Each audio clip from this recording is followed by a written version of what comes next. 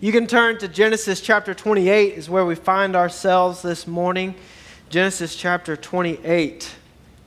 And as our time in Genesis prepares to draw to a close, with this being our second to last sermon in this series, what I hope that we as a church family have gained from this series is the realization that we are really never done with Genesis. What I mean by that is that no matter where we go in our Bibles or in our world, we are standing on the foundations which God has laid for us, either the literal foundations of our world that we are standing on, or the foundations of our faith, which have their roots here in the book of Genesis. And so the orders and the functions of how our world and the entire universe operates, all of it a meticulous design of God Himself. And so too are the orders and functions of our faith.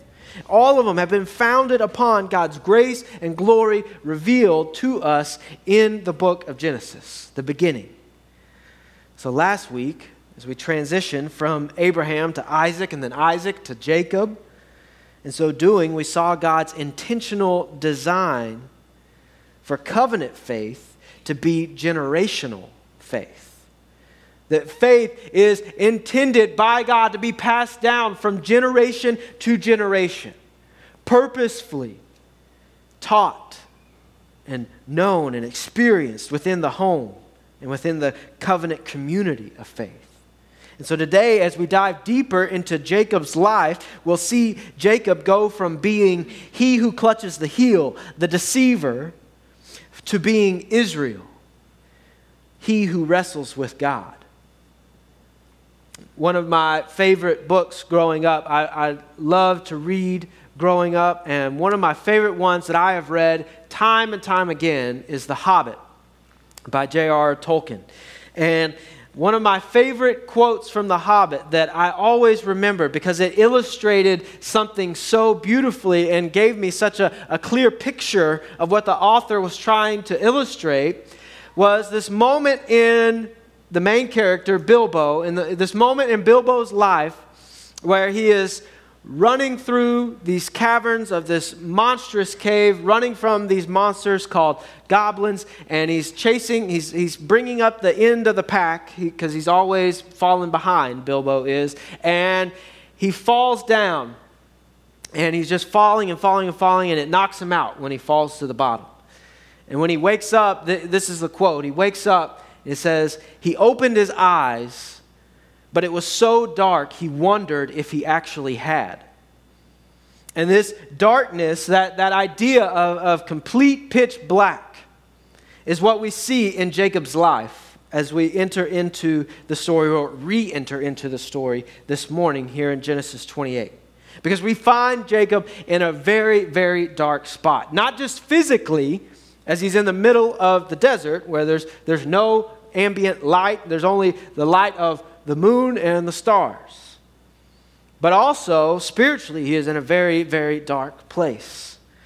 And I want us to pick right back up here in Genesis 28 where we left off last week, as this scene serves as the perfect synopsis of Jacob's faith up into this point. And this will also serve as the perfect backdrop for us moving forward, not only this morning, but next week, as we see the irresistible and the unstoppable nature of God's grace to those who He calls according to His purposes.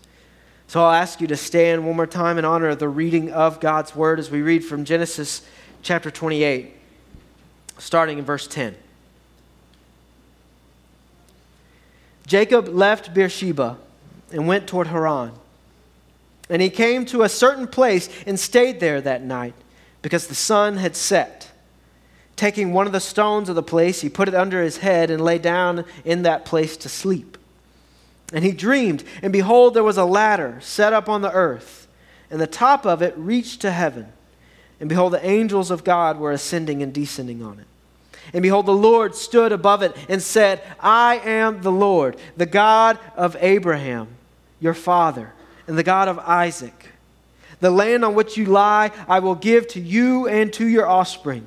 Your offspring shall be like the dust of the earth, and you shall spread abroad to the west and to the east and to the north and to the south. And in you and your offspring shall all the families of the earth be blessed.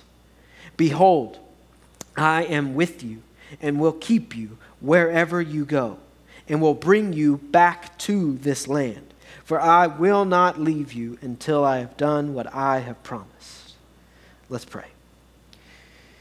God, as we encounter you through your word this morning, as your word pierces our hearts and takes root, we pray that it would affect change in our lives as your people, as your church here at Southside, that we would be overwhelmed by your unstoppable, irresistible grace, and that we would be moved to action, to live, and to show grace where we've been shown, and to make your gospel known as it's impacted us. We pray all of this in Jesus' name. Amen. You may be seated this morning. So, last week we wrapped up our sermon at this very point. And I briefly described the events leading up to this particular moment. Now, you see, Jacob finds himself alone in the desert, because immediately prior to this, we see Jacob living up to his name, which is rightly translated not only as he who clutches the heel, but as we saw last week, is rightly translated deceiver. And as he's come once again, he's cheated his brother out of what was rightfully his. He's cheated Esau, and now Isaac blesses Jacob, sends him away to find a wife, just as Abraham desired for his son Isaac to have a wife, so that the faith could continue, the covenant could carry on. Isaac blesses Jacob, sends him away to find a wife, and now Rachel, Jacob's mother, had arranged this. She had kind of gotten Isaac's ear and told him that he should do this so that Jacob could flee Esau's rage, as this is what Rachel was desiring. So Rachel is conspiring. Jacob is now fleeing his brother's rage. And so to this point in his life, Jacob has lived by one rule. Jacob wants, so Jacob gets. Or rather, Jacob takes. He's lived life according to his own desires. And we have evidences and truths throughout God's word that warn us against such a life. Proverbs warns us against such a life. Proverbs 14:12, if you're taking notes, you can just write that verse out to the side.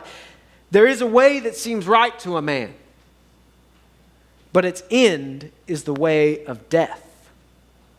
Or how about Proverbs 16:9? The heart of man plans his way, but the Lord establishes his steps. And so this has been Jacob's desires, that he would seek life after his way, follow his heart, go after his desires. But we also see this in Psalm 1. Psalm 1 through 3. Blessed is the man who walks not in the counsel of the wicked, nor stands in the way of sinners, nor sits in the seat of scoffers, but his delight is in the law of the Lord. And on his law he meditates day and night. He is like a tree planted by streams of water that yields its fruit in its season, and its leaf does not wither. In all that he does, he prospers. Why? Because that man is planted in the water of God's word. Or how about Psalm 16? Psalm 16, 7 through 11. You can write that off to the side too. I bless the Lord who gives me counsel. In the night also my heart instructs me. I have set the Lord always before me, because he is at my right hand. I shall not be shaken. You make known to me the path of life. In your presence there is fullness of joy, and at your right hand pleasures forevermore. So we see throughout God's word the truth that the way of life, the best life, the incredible life, the only life that we are created for, is the life that is lived in the light of and following the path of God's word. But this is not the life that Jacob has lived up until this point. the wisdom literature, and God's Word itself is full of the truths of how God's Word and God's ways are illuminating and life-giving. It's also full of truths that espouse how our ways, our hearts, are destructive and deceitful. And those of us who know Christ know that we are in a constant battle to subdue those natural evil desires that we call our flesh and to walk according to the Spirit. If we were to take an assessment based on these two standards of man's way and God's way and hold Jacob's life up to it to this point, we would without a doubt have to say that Jacob has lived a life according to his own way. And this is where it's founded. Alone in the darkness of the desert with a rock for a pillow. As we pick back up, read there again, verse 10. Jacob left Beersheba, went toward Haran, and he came to a certain place and stayed there that night because the sun had set. So Moses clearly wants us to understand that it is dark, that the sun is set. This is a clear literary use of this literary technique to declare how Jacob is leaving a place and entering into physical darkness, but it's using that physical darkness to display this point in his life. Taking one of the stones of the place, he put it under his head and lay down in that place to sleep. So Jacob has pursued life to the fulfillment of his every desire. And where has that brought him? Again, alone in the dark, wandering in the desert, in search of a wife, fleeing his brother whom he's cheated, and using a rock for a pillow. Now, I think all of us can attest to those times in our life when we've done what seemed right in our own eyes, and when we allowed our heart to lead the way and our heart to plan the steps, and we can all attest to where that left us in the end. Or even those moments when we've allowed our flesh to win out that daily battle for those of us who know Christ. It always leaves us in a place not so different than where Jacob finds himself in this moment. But here's the thing, as we saw in Romans 9 last week, that God chose Jacob not because of his good character or his natural ability or his ability to pursue holiness. He obviously pursues none of those characteristics. God chose Jacob according to his own purposes, God's own purposes. So as the one who has the birthright, has the blessing, he is going to fulfill the covenant according to God's power and grace at work in his life. Not according to his own ability, not according to his own leading. Which means that from this point of darkness, God gets the greater glory, ultimately. And this too is what God is doing in our hearts, as those of us who have been called according to his purposes. That as God, through the working of his Holy Spirit, has shown the light of the glory of the gospel into the darkness of our hearts, as we then are raised to new life and begin to walk according to the Spirit, God gets the greater glory because of all the work that he is accomplishing in and through us. You see, then we become the trophy cases of God's grace to a dark and dying world. And this is what we are ultimately watching take place in the life of Jacob. As we know that God has called him, we know that God has said that he is to be the one whom he will fulfill his covenant through. And so we know that not based on Jacob's ability, but based on God's faithfulness, that this is what is going to happen. So let's watch as this continues to unfold. We read again, verse 12. And he dreamed. So I can only imagine how easy it was to dream with a rock for a pillow. He dreamed. And behold, there was a ladder set up on the earth, and the top of it reached to the heaven. And behold, the angels of God were ascending and descending on it. And behold, the Lord stood above it and said, I am the Lord, the God of Abraham, your father, and the God of Isaac. The land on which you lie I will give to you and to your offspring. So there God is declaring that through Jacob he is going to fulfill the covenant promise. No matter where Jacob finds himself now, God is going to fulfill that covenant promise. Continue reading. Verse 14. Your offspring shall be like the dust of the earth, and you shall spread abroad to the west and to the east and to the north and to the south. And in you and your offspring shall all the families of the earth be blessed. Behold, I am with you and will keep you wherever you go and will bring you back to this land. For I will not leave you until I have done what I have promised to you. So despite all of his conniving and his trickery, despite the fact that we have yet to read of any fruit of faith in Jacob's life at all, despite the fact that he is fleeing alone in the desert because of his own deception, God appears to him to reaffirm the covenant and the promise. Now, did you catch that? God begins his address by rooting his call to Jacob in his call to Abraham and his call to Isaac, once again showing us the generational design of God's kingdom. That's what he said, I am the Lord, the God of Abraham, your father. So the originator of the covenant, the first one. And the God of Isaac, the one whom I continued my covenant faithfulness to. And so this is where God is rooting his identity, and is where he's rooting Jacob's identity as the faithful God, and as Jacob as the one whom God is going to fulfill the covenant through next. And then he says, the land on which you lie. So there we see, this is the covenant promise. The land on which you lie, I will give to you and to your offspring. So he doesn't even have a wife yet. That's where he's going in search of. And that's what he's on his way to seek. But God is telling him that this will be his land. Why? Not based on anything he's done, but based on his faithfulness as the covenant God. And he's telling him that he will have offspring that will outnumber the sands of the earth. And they will spread abroad to the east, to the west, to the north, to the south. So that's everywhere. And so God is telling him this based off of God's covenant relationship with Jacob and with his family, with Isaac and with Abraham. Based off his faithfulness, God is saying, this is what I'm going to do in you and through you. And then he says, behold, I am with you and will keep you. You see that? Behold, I am with you. Verse 15. Behold, I am with you and will keep you wherever you go and will bring you back to this land. Which means wherever you go means he's going to leave the land. And he said, I'm going to bring you back to it, for I will not leave you until I have done what I have promised to you.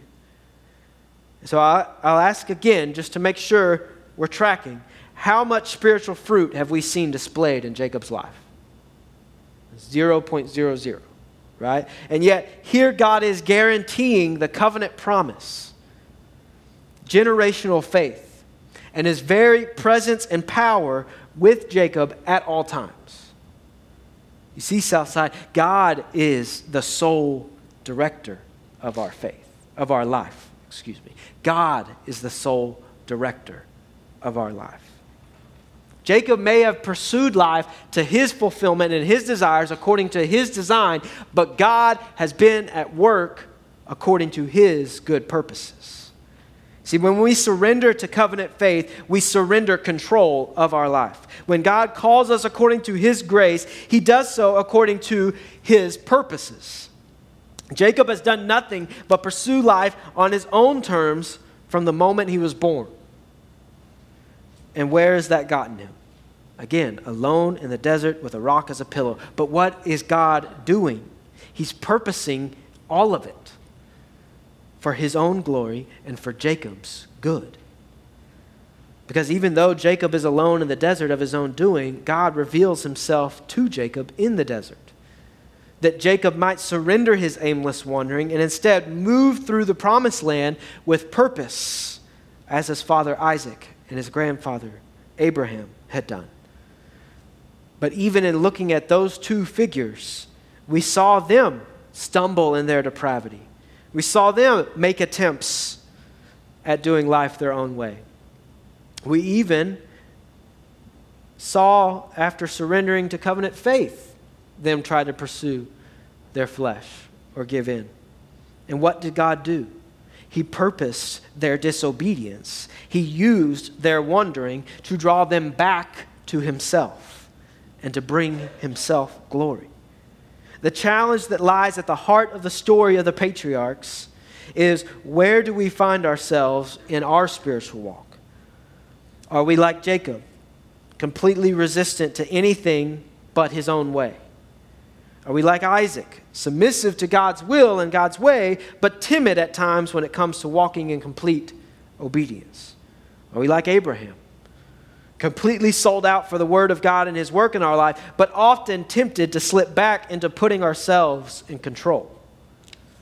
Because no matter which patriarch we identify with in this story, or if we find ourselves somewhere in between any of these characters, the main character here is God and his grace at work in the lives of these men to continue and carry on his faithful covenant promises despite their wanderings, and actually how he uses their wanderings and their struggles for his purposes and his glory. Because the same grace that saved us is the same grace that keeps us. It was not because of Abraham's pre-existing goodness that God chose him. It was God's grace. Thus, it was not Abraham's faithfulness that sanctified him. It was God's faithful grace. And so what is Jacob's response to this overwhelming show of God's grace? Well, we read that as we keep reading in verse 16. Then Jacob awoke from his sleep and said, "Surely the Lord is in this place, and I did not know it." And he was afraid and said, "How awesome is this place! This is none other than the house of God, and this is the gate of heaven." Now there was a little phrase there that Jacob said that is so telling as to the state of his heart when it comes to the things of God. Did you catch that in verse 16? Jacob awoke from his sleep and said, "Surely the Lord is in this place, and I did not know it." God alone opens the eyes of our hearts to see and believe. It wasn't until God revealed himself to Jacob that Jacob then realized that God was at work all around him. That these angels were ascending and descending according to God's command. They were ascending and descending. They were at work around him. But Jacob wasn't aware to that. He didn't know it until God revealed it to him. And God spoke to him. See, God alone opens the eyes of our hearts to see and believe. Jacob has seen covenant faith lived out in his father Isaac, as we detailed last week. He's heard of how God called his grandfather Abraham based on his grace alone and nothing else. Yet to this point in his life, he has lived a life according to Jacob, not a life according to God's word. So he's been totally blind to everything that God was doing around him to accomplish his holy purposes. And you see, even though Jacob thought he was living life according to Jacob, God was at work, purposing every selfish choice, every evil deed, every conniving concept. God was purposing all of it for his glory and ultimately for Jacob's good. Because this is where it's led him, alone in the dark. And it's alone in the dark where God met him and revealed himself to him. And God is doing the same thing in our hearts and in our lives. Praise God that even my foolishness, my stubbornness, my pride is being purposed for his glory and ultimately for my good according to God's plan. Now that Jacob's heart has been open to the reality of God and has been moved into a proper fear and reverence and awe of God, as that's his response, he's afraid. And now that he sees that God is at work around him, let's see Jacob's continued response. Verse 18. So early in the morning, Jacob took the stone that he had put under his head and set it up for a pillar and poured oil on top of it. He called the name of that place Bethel, but the name of the city was Luz at the first. So, what was Jacob's response? he worships. The deceiver submits himself for the first time, promptly, properly, and wholly worships God. You see, this is the only proper response to God's grace at work in our lives, and to our eyes being open to God, to the reality of God and who we are in light of him. You see, to know God is to worship him. Period, point blank, end of story. To truly know God is to worship him. Now, that's not to say we don't have moments where we struggle to walk by the Spirit, or moments when we allow our flesh to win the wrestling match, but that's where repentance and grace come into play, so that as we fight these battles, we are doing so not by our own strength, but by the power of him who has called us out of darkness and into his marvelous light, according to his glorious grace. Now, this would be the perfect place for this story to end, or at least this part of the story. But you'll notice we've got 3 more verses just in this chapter. So let's read Jacob's continued response. Then Jacob made a vow, saying, "If God will be with me and will keep me in this way that I go, and will give me bread to eat and clothing to wear, so that I come again to my father's house in peace, then the Lord shall be my God. And this stone which I have set up for a pillar shall be God's house. And of all that you give me, I will give a full tenth to you." Jacob was doing so good. He had submitted himself to God in worship. He had set up an altar to worship God, poured oil on it, anointed it in light of the knowledge of God's overwhelming grace and glory. But then he tries to add his own conditions on. He stays true to his flesh. He allows his flesh to enter in this moment. Now, if you'll notice, the result of Jacob's vow is not all that off base, but it's the heart of Jacob's vow. It's that if statement that distorts the good gift that God had just given him. Because God had just promised him everything that he states in this vow. God's already said, "I will give it to you." He just needs to submit to God in order to see this promise lived out. He doesn't need to make a vow. He doesn't need to say, "If God will do this for me, then God will be my God." He doesn't need this. You see, the heart of Jacob's vow, as I said, is not off base, but it's that if statement that throws everything off. And it makes this a moment where we see that indeed, just like Father Abraham, Jacob has much growing to do in his faith. He's in need of much sanctification. If this was a statement rather than a conditional phrase, then it would be perfect. If you take that if out, then you see Jacob made a vow.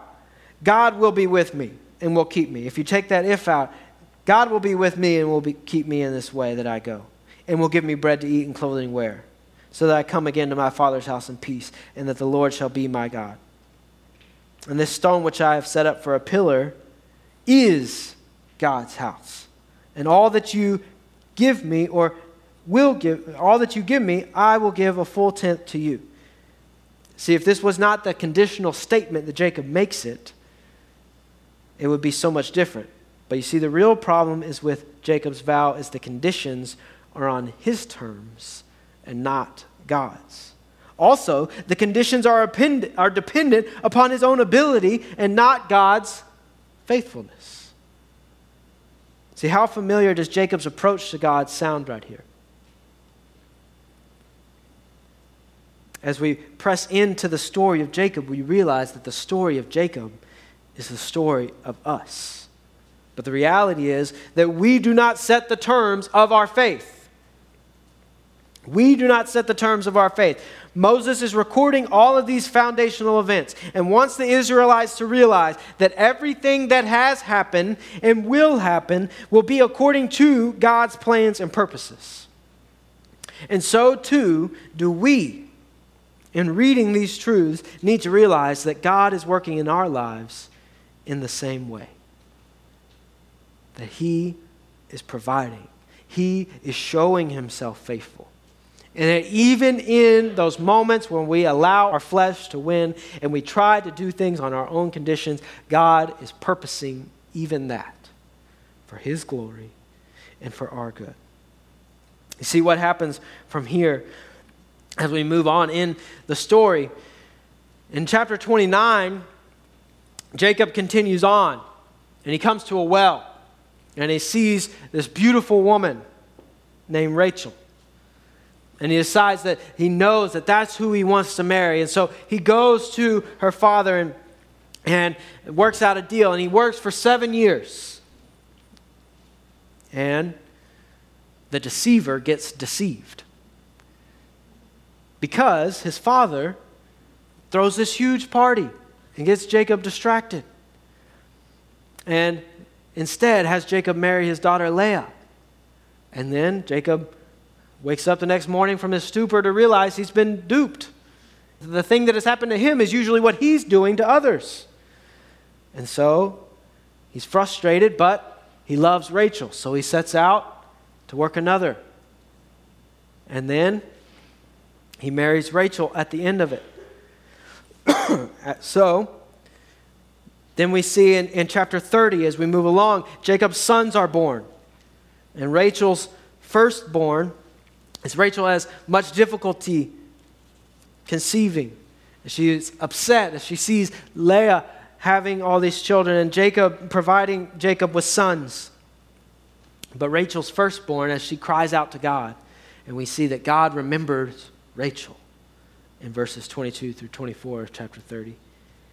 And her firstborn son is Joseph, whom we'll dive into the transition to Joseph next week. But then Jacob makes plans to flee, to get out of Laban's control. And in verse 31, in chapter 31, as we move along, and Jacob and his wives and all of his flocks flee, the Lord intervenes and tells Jacob to return. If you look at chapter 31, verse 1, now Jacob heard that the sons of Laban were saying, Jacob has taken all that was our father's, and from what was our father's he has gained all this wealth. So he hears about Laban's sons being distraught and frustrated. And Jacob saw that Laban did not regard him with favor as before. Then the Lord said to Jacob, return to the land of your fathers and to your kindred, and I will be with you. Just as he told Jacob that he would give the promised land to him, and just as he told Jacob that he would always be with him, he reminds him of that covenant promise in this moment. And so they flee. But fleeing Laban means you're returning to Esau. And so that's where we find ourselves in chapter 32. 32, verse 1. Jacob went on his way, and the angels of God met him. And when Jacob saw them, he said, this is God's camp. So he called the name of the place Mahanaim. So upon preparing to return to his homeland, Jacob sees an angel of the Lord, another clear indication that he's returning to the place where God has called him to be, and that God has promised to give him, and God has promised to be with him forever and with his descendants. But there's still a big problem looming on the horizon, and that's his brother Esau. See, Esau has not forgotten all of Jacob's deception, all of Jacob's cheating, and is eagerly awaiting Jacob's return. And this is an exact fulfillment of what God told their mother, Rebekah, while the two children were struggling within her womb, that two nations are within you, and they will be at strife with one another. And so Jacob decides to send a messenger ahead. See, Jacob, we've seen him. He's conniving. He's smart. He sends a messenger ahead that will soften the blow, so to speak, just to kind of see if it will help Esau simmer down a little bit. This way, his brother will know the manner in which he returns. He wants his brother to know that he's not returning in secret. He is not returning with an army. He's not returning, however. He is returning, however, with great wealth. And so he sends the messenger ahead to tell Esau, I return with oxen and donkeys and flocks and male servants and female servants. And Jacob explicitly tells the messenger to express that he desires to find favor in Esau's sight. So Jacob is going all out to submit himself to Esau because he knows there's no way he defeats his brother in battle. And as we move along, when the messenger returns, he tells Jacob, "Your brother is coming to meet you with 400 men." Oh, okay. So this is the moment when Jacob realizes the consequences of his deception and his depravity.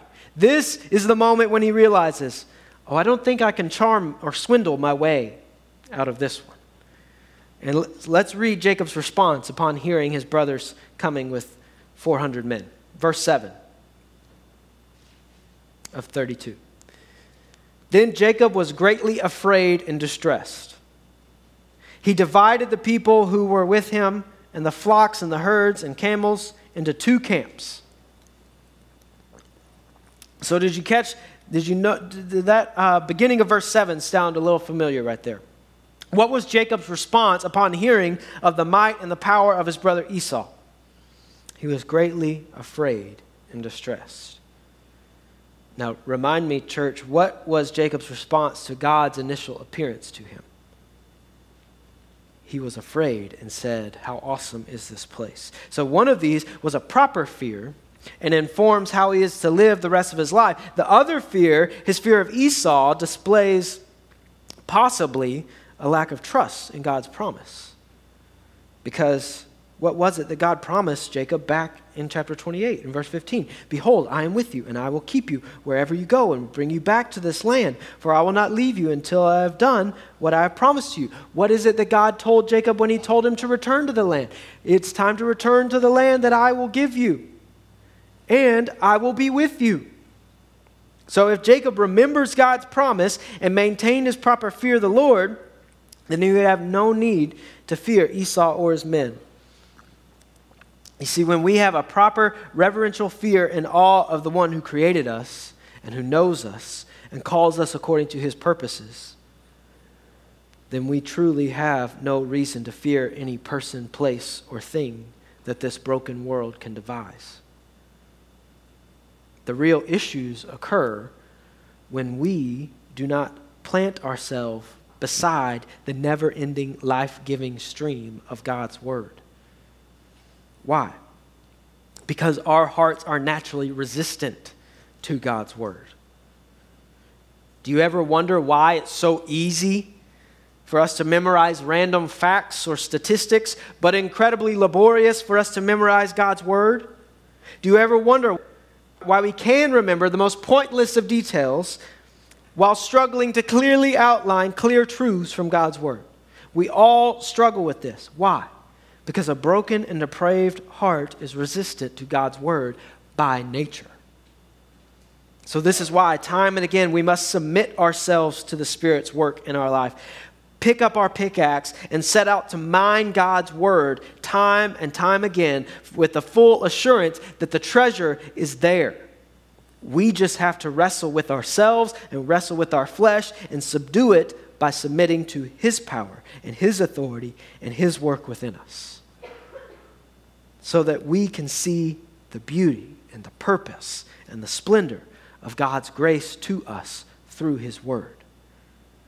So just as our hearts are naturally resistant to God's word, our hearts will not rest until they are rooted in God's word. Because our hearts are naturally resistant only because they're broken. But it is only in God's word and living out God's word that we find the best possible life there is. St. Augustine, in his book, The Confessions, wrote this: "Great are you, O Lord, and exceedingly worthy of praise. Your power is immense and your wisdom beyond reckoning. And so we men, who are a due part of your creation, long to praise you. We also carry our mortality about with us. We carry the evidence of our sin, and with it the proof that you thwart the proud. You arouse us so that praising you may bring us joy, because you have made us and drawn us to yourself, and our heart is restless until it rests in you. You see, in that book, The Confessions, Augustine is looking back on his life and seeing how all of his mistakes, all of his sinfulness, all of his wanderings were used and purposed by God to bring him to who he is the moment that he's writing the book. And this is what he writes, that you have drawn us and made us and drawn us to yourself, and our heart is restless until it rests in you. But this is what Jacob has struggled to see from that very moment in the desert. So rather than respond with total peace and assurance in the promise of God's word, Jacob's initial response is one of anxiety and fear and panic. However, this anxiety and fear and panic drives Jacob to the only place that he has left to turn. You see, when God's word pierces our hearts, when we taste of his grace, we may have times when we journey elsewhere, when we pursue our desires, when we live life our way. But if our hearts have truly been impacted, then we will never be the same. Sometimes it takes us driving ourselves off a cliff into the bottom of a pit for our eyes to be open to the truth that God's way is best. And so from this desperate moment comes the first earnest cry and prayer to God that we see from Jacob. See, if you'll remember that first time God revealed himself to Jacob in chapter 28, Jacob's initial response was to worship, and then he put conditions on it. But now let's read verse 9. What is Jacob's response here? And Jacob said, O God of my father Abraham, and God of my father Isaac, O Lord, who said to me, return to your country and to your kindred, that I may do you good. I am not worthy of the least of all the deeds of steadfast love and all the faithfulness that you have shown to your servant. For with only my staff I crossed this Jordan, and now I have become two camps. Now Jacob had split the camps into two, hoping that if Esau attacked one, that he could then flee with the other. Right? So now he said, I crossed with nothing. I now have enough that I can split my people into two camps. Verse 11, we continue to read Jacob's response. Please deliver me from the hand of my brother, from the hand of Esau, for I fear him, that he may come and attack me, the mothers with the children. But you said, I will surely do you good and make your offspring as the sand of the sea, which cannot be numbered for a multitude. You see, now Jacob is praying God's word back to God. He's claiming the promises. He's admitting his own sinfulness before God. You see, in life's darkest moments, God's word is both our light and our guide. God's word doesn't just illuminate our path. God's word is the path itself. All his life, Jacob has struggled to see the way forward because he has been too preoccupied with driving himself into further darkness at his own direction. See, God is at work even in those times when we don't see him. Even in those times when we have driven ourselves into deeper darkness. God is sovereignly using all of that for his glory and our good. You see, Jacob didn't respond correctly when God presented himself and spoke directly to him. But now that he has seen the results of his depravity, face to face, and he has nowhere else to turn, he turns to the only place where he knows, and that's God. Immediately after his desperate plea to the Lord, Jacob sends one of his servants ahead with a large gift. So he pleads to the Lord. Jacob sends this servant ahead with a gift of male and female goats, male and female ewes and lambs, camels, calves, cows, bulls, and donkeys. In other words, please don't kill me.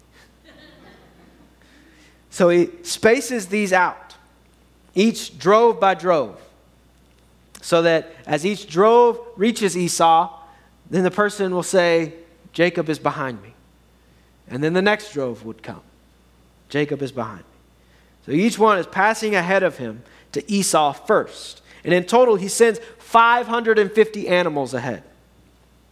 And that night, Jacob couldn't sleep.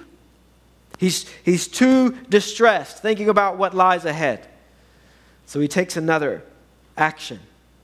In the middle of the night, he sends his family across a dangerous river, the Jabbok, to safety, while he waits at camp by himself, alone, in the desert, in the dark, just as we saw him at the beginning this morning. Now, let's read what happens here as Jacob is again alone. So we're going to skip to verse 24.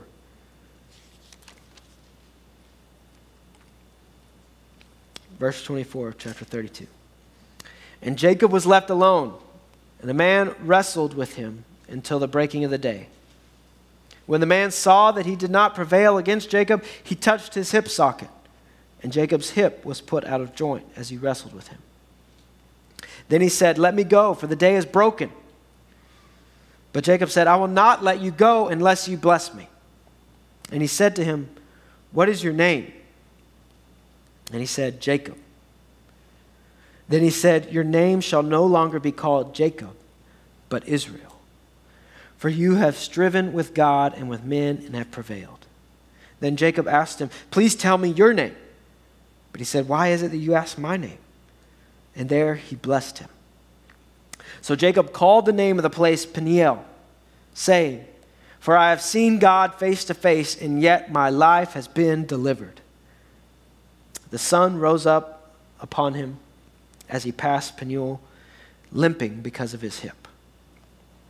You see, whereas we began with Jacob alone in the dark in the desert, attempting to set the terms of his faith, we end this morning with Jacob now literally and spiritually clinging to God.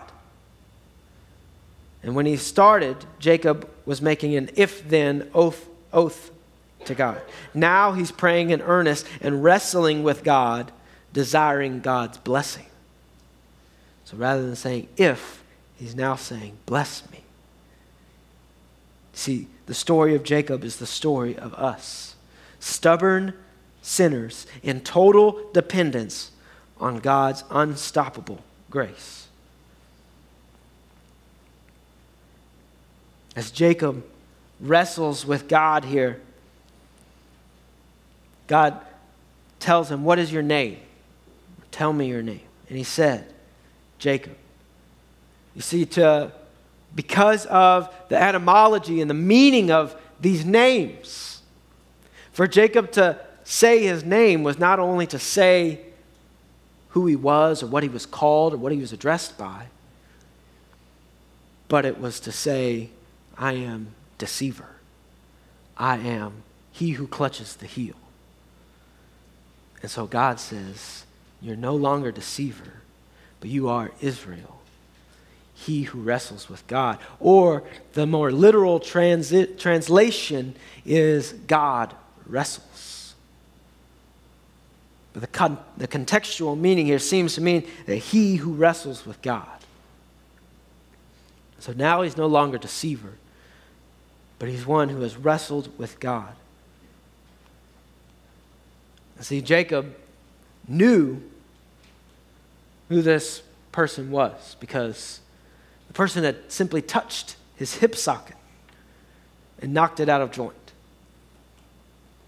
But he says, "What is your name?" So that's why the response is, "Why is it that you ask my name?"